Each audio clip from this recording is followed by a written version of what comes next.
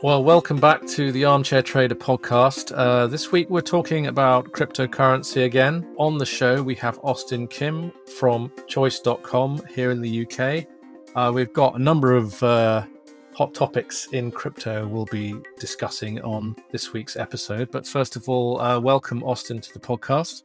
Thank you, Stuart. It's good to be here. Could you give us a quick rundown on Choise.com, the company, and what you guys do? It's simpler to say Choise.com is a crypto company banking app, let's say, although we don't have a banking license. But if you just imagine what a bank does with fiat currency, we pretty much do the same with digital currency or cryptocurrency. And we set up in 2017, so we've been around quite a long time now in the crypto space anyway. That's quite a long time.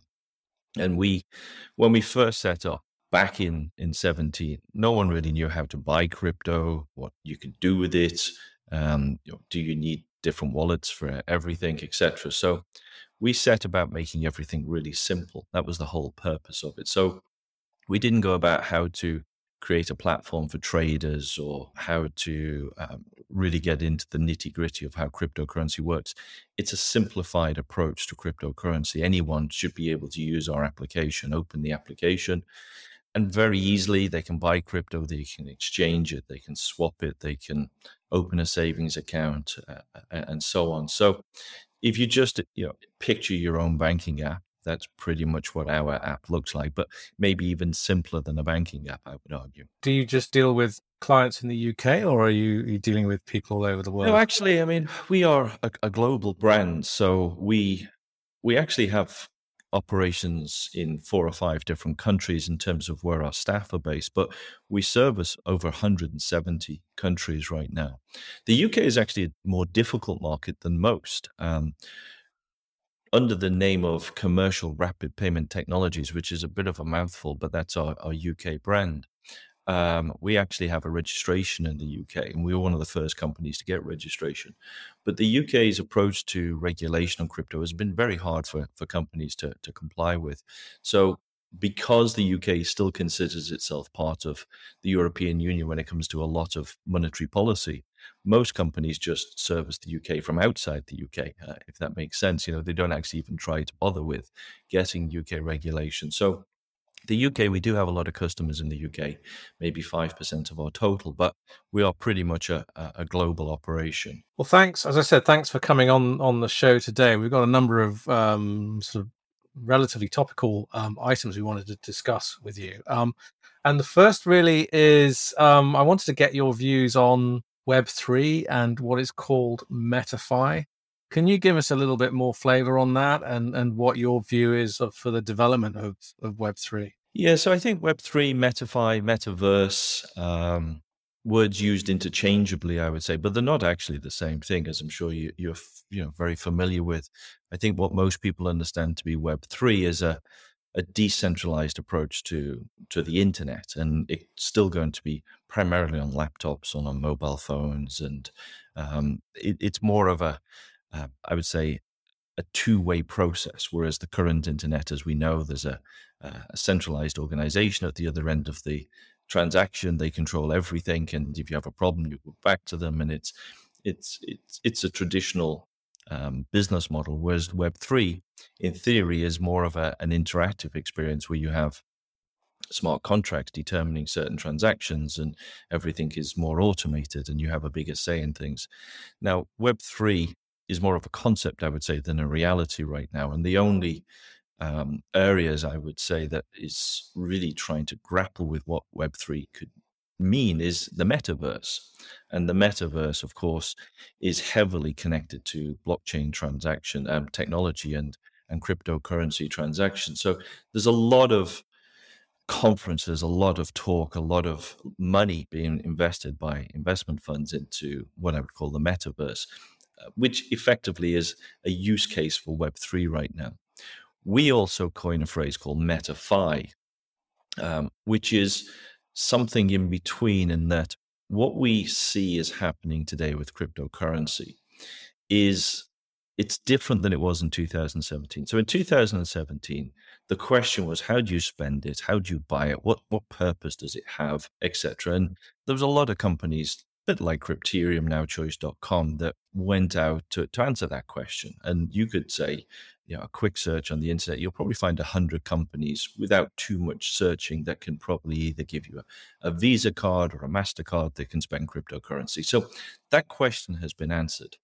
Now, the question that seems to be on most people's lips is actually, how do I make money out of cryptocurrency? And this is a tricky subject. And this is one of the reasons why the SEC is getting so hot in the area of regulation on cryptocurrencies right now, because they effectively argue that most people are buying cryptocurrency with the intention of making money. And even though the currencies themselves could argue that they are all utility tokens and they're not securities, the SEC argues if you enter a transaction with the intention of making some money out of it, it's therefore a security. Now, why that's important is that most people actually are getting into cryptocurrency to make money.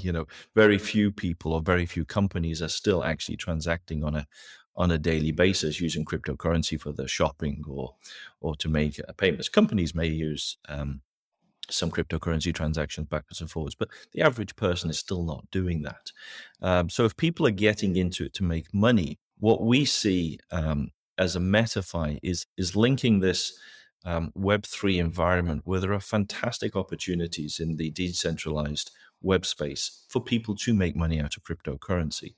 But actually, it's incredibly difficult to do. Most people go back to the 2017 scenario. Now people don't know what is a MetaMask? How do I move from this blockchain to another blockchain? In fact, most people don't even understand that there are different blockchains. There is multiple blockchains with different functions. So for us, a MetaFi was to really bring it all together in one environment so that people don't have to worry about what is CeFi, what is DeFi, what is this chain, what is that chain. And it's using the Web3 technologies and new innovations that are coming along. Is this something that is going to be able to grow rapidly, or do you think that there are kind of significant obstacles? You've mentioned the SEC already, regulators looking at this kind of thing and trying to decide whether they need to get more involved in regulating, platforms like yourself. Do you anticipate more of that coming down the road? Yeah, I mean, I think actually regulation is a very good thing in the crypto space. It's just in the early days of any regulation, I think what normally you would see is they go to an extreme and then pull back to a middle ground. So at the moment, we're hearing sort of the extreme voice. And the concept is that everything is a security, so therefore we will regulate everything as a security. Now, in reality, everything isn't a security. I mean, for example, a stable coin. I don't think anyone could argue a stable coin is a security. And for your listeners, in case anyone doesn't understand what a stable coin is, it is simply a cryptocurrency token that is linked to fiat currencies. So that the two things they don't have an opportunity for gain in their own right unless that fiat currency has a gain in its own right. But fiat currency today can earn very little returns on your investment, whereas stable coins, through various methodologies, through all these new exciting protocols that are being developed, can actually earn quite a lot of return on those assets. You could see quite comfortably a 10, maybe a 15% return by effectively saving your digital currency in a stable format compared to, say, putting fiat currency into a bank. So the whole issue of regulation, it's going to be constantly on people's lips and constantly a concern. But I don't think of it as a concern. I just think of it as a little bit of how big is your chest compared to my chest. You're having a little sort of fight at the moment. Who's going to win the war in relation to regulation? But it is a good thing. But it shouldn't hamper this MetaFi, this whole concept of earning, because actually, I think stablecoins will become the core driver for actually earning. When we're talking about people investing in stablecoins, we're not really talking about the same thing as someone who's investing in, say, the yen or something like that, because they have a view on yield. How risky is it, in effect, when you're putting a portion of your actual sort of investment capital into a stable coin? How does that stack up versus, say, traditional forex market where you're dealing with very reputable, highly rated, AAA rated custodians and big banks in the City of London and people like that. There is no denying that it is more risky. I mean, absolutely. You can't, on the one hand, say that um, a, a a currency that is backed by a central bank is less risky than a currency that is backed by a private institution, effectively. So that's what most stable coins are. They're actually private institutions that have come up with a concept to link it to a fiat currency. And there is a lot of debate still about whether or not the stable coins are really backed by that particular asset that they say, and particularly with the Tether USDT. There's still, even though they've been audited and constantly reviewed, there is a lot of debate. If they've got $15 billion of market cap, do they really have $15 billion worth of US dollars sitting behind there? There are others, USDC, for example, which I think people are more comfortable with in terms of that they really are backed. But nevertheless, there is still an institution between you and the central bank. So there is definitely another layer. So with that additional layer of risk comes additional layer of opportunity for earning money. So what can you earn with a dollar today? 3%, 4%, absolute maximum, I would guess. Whereas with the stable coin, you could easily be earning 10 to say 15%. So there is an extra element of risk. But I think this again goes back to the question of regulation. Until regulation really starts to come down onto stable coins themselves, there is going to be an extra level of risk. I mean, right now, for example, in the UK, as I'm sure you're familiar with, there are certain protections and guarantees. If you put your money into a bank, you have a certain amount of protection. I think that protection today is £85,000 in one single bank account. Now, those type of protections don't exist in cryptocurrency. And if stablecoins become a sort of de facto form of money, then you expect regulation will start to apply those same type of conditions to institutions that are issuing stablecoins. And once they've been approved, you'll have the same type of protection. So I think stablecoins are actually a very important part of the development of cryptocurrency because people can understand it. They really, it's relatively straightforward. There's a digital version of some money here, and it's not going to fluctuate any more than the pound fluctuates to the euro. And I can spend it in a very confident manner that I know that the price today is pretty much the same price as it was yesterday, give or take, a few basis points. So I think they are very important, but I also do think before people jump onto that bandwagon of cryptocurrency stablecoins, regulation will be a very important part to give people confidence that I'm not just going to lose it tomorrow due to some entity that I've never heard of, I didn't really understand, going under. So I think that's probably still 5 or 6 years away, but it is definitely coming. Is it, and I'm just playing devil's advocate here, but is it a case that stable coins are a little bit like a relatively highly rated corporate bond? You're getting the same kind of yield as you're getting from a corporate bond. And that as the regulation comes in and as confidence grows around that environment, the actual yield opportunities can come down for the investor because there's just going to be more money involved and there's going to be a perception. I'm thinking about 5 years from now that it's actually less risky at that stage. Yeah, but there's an interesting human psychology, I think, here at play in that you're 100% right in that 5 years down the line, the yield opportunities in a stable coin will become lower as they become more readily acceptable as a form of money. But I think there's a human psychology that says as something becomes safe or more regulated, people just move into a slightly different environment to still go back into that risk level. I mean, for example, if you think in sports, for example, they will introduce new safety measures in a car to try and protect the driver, but they then introduce some other measures, the car manufacturers, to try and get around that. So introduce seat belts. Okay, we can go faster now. Or in sports, we introduce head guards or different pads, so people will just hit you harder. And I think there's a human psychology that there's a certain amount of risk people are prepared to accept. So as that comes down in stable coins, which I think will then become a de facto form of of payment for people, something else will just take its place. Something else will pop up, and people will, with that, who are prepared to take that little bit of extra risk, will move into that. I don't know what that will be yet, but something else will take its place. And I wanted to move on to central bank digital currencies now. I mean, these are, to me, it almost feels a bit like central banks have woken up to the fact that the cryptocurrency sector is expanding rapidly. And it's almost like their Me Too moment. I want to be involved. I don't want to be left out. I want to exercise some level of control over this market by just starting to issue my own digital currency as well. Is that the reality of the situation, or is there more to it than that? I think it depends on the country you're dealing with.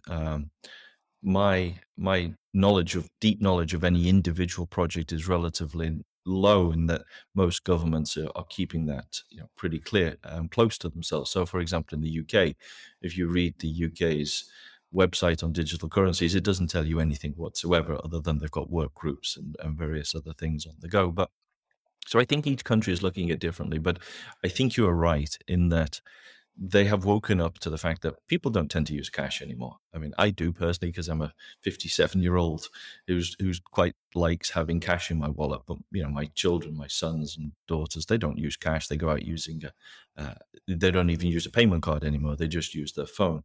So I think all banks have to wake up to this, that people are not using cash. Actually, cash is also probably the worst thing that any central bank can have in terms of tracking money flows as to who's spending it on what, etc. So the idea that people are moving more digital naturally, banks tend to want more control, not less control. In some countries, they really do want more control. China, I think, is a perfect example of that. So the idea that they could issue their own digital currency, which might remove the lack of control they have over cash, the two things are coinciding. So they're not having to fight this one. Often, governments have to fight the idea that they're going to bring in a new measure to control you or control your activities. Whereas here, actually, people are moving towards that anyway. So the banks say, well, if they're moving this way, what can we do to take advantage of this? So there's something like, I don't know, 100 different banks looking at this right now. But as banks, they move incredibly slow. Central banks, they move incredibly slow. So I wouldn't anticipate a major shakeup in the next 5 or even 10 years, but there's definitely going to be an introduction of central bank digital currencies soon. You mentioned China and their digital yuan.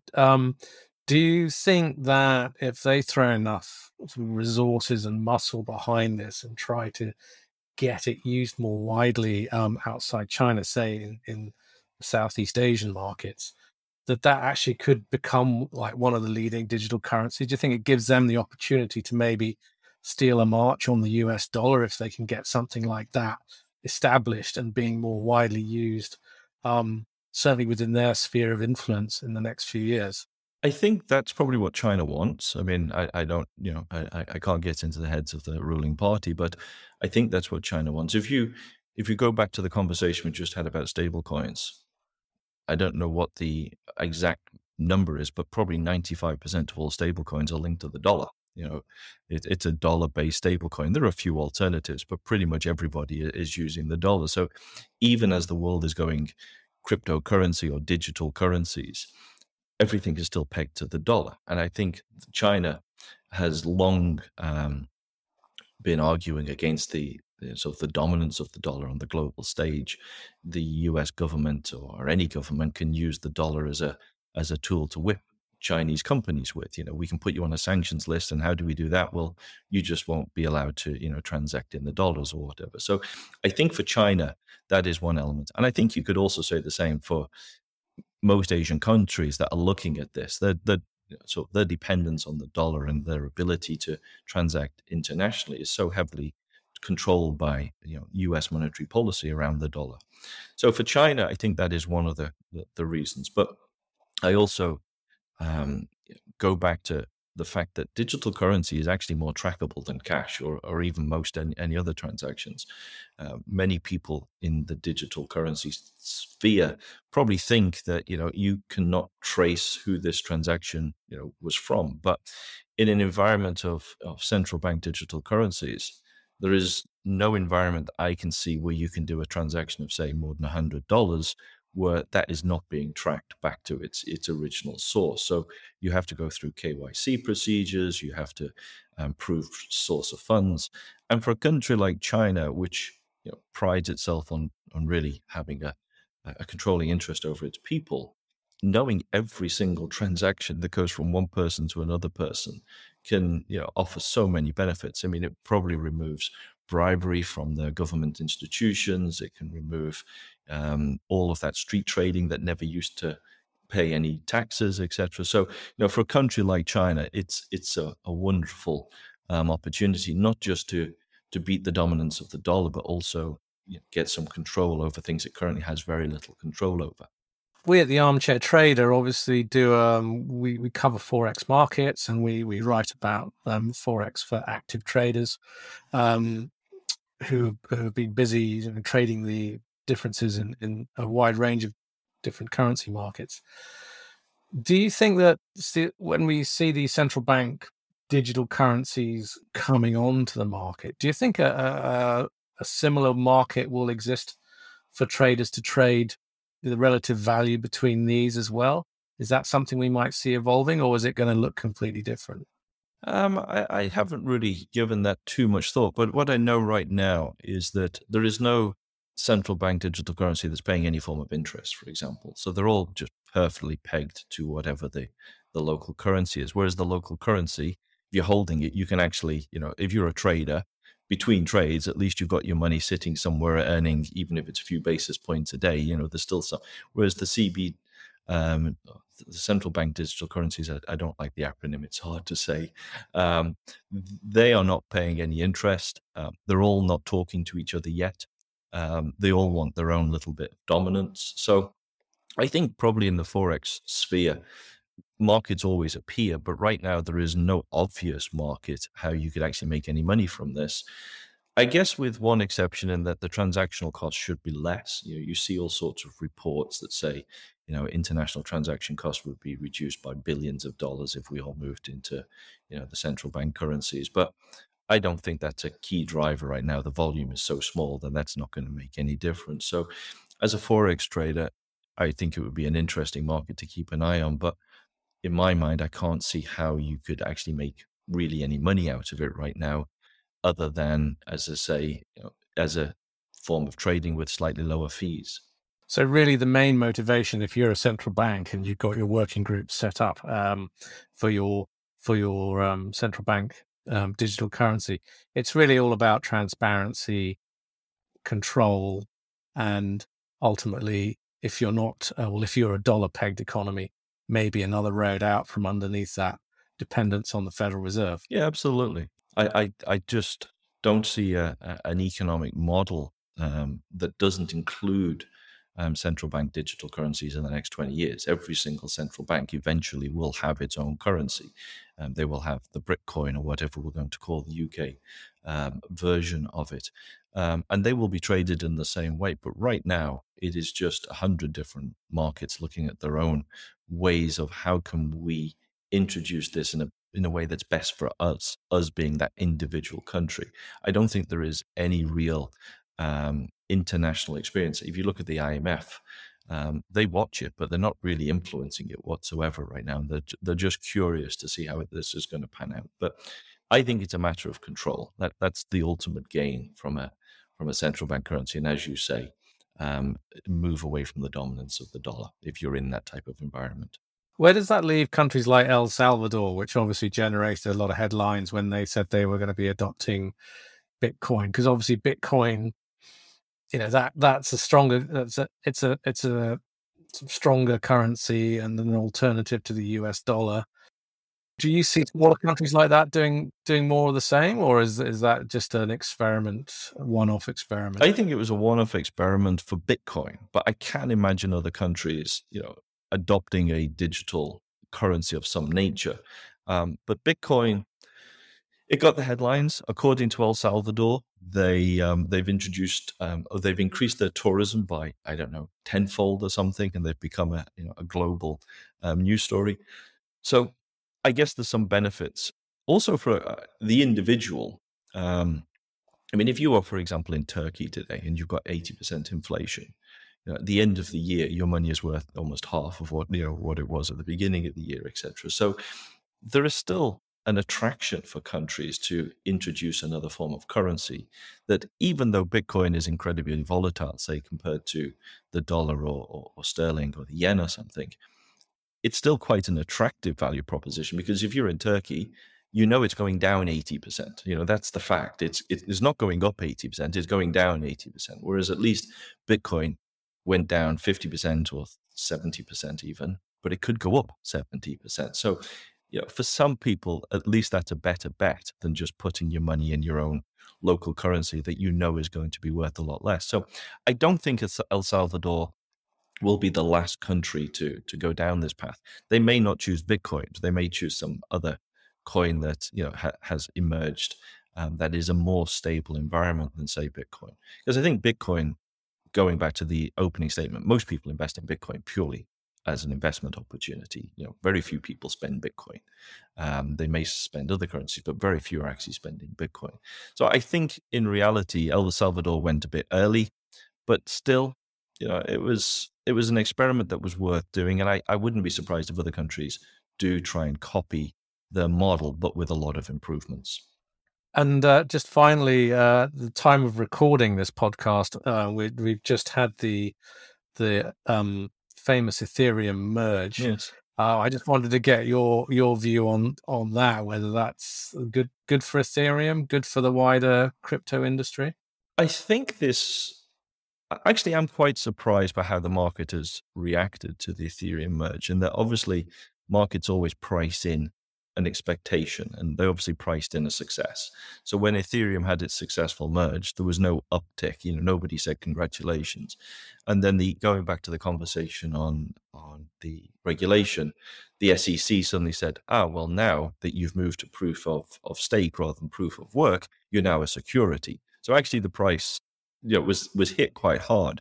Now that will recover itself. That's just a market reaction. So, but I think it was very important in that the proof of work concept, and for those who don't understand the difference between the two, proof of work is effectively a whole set of computers doing very complicated calculations to earn a fee to have the right to approve a transaction effectively, and we know that there's all sorts of environmental impacts from those computers doing all of that work.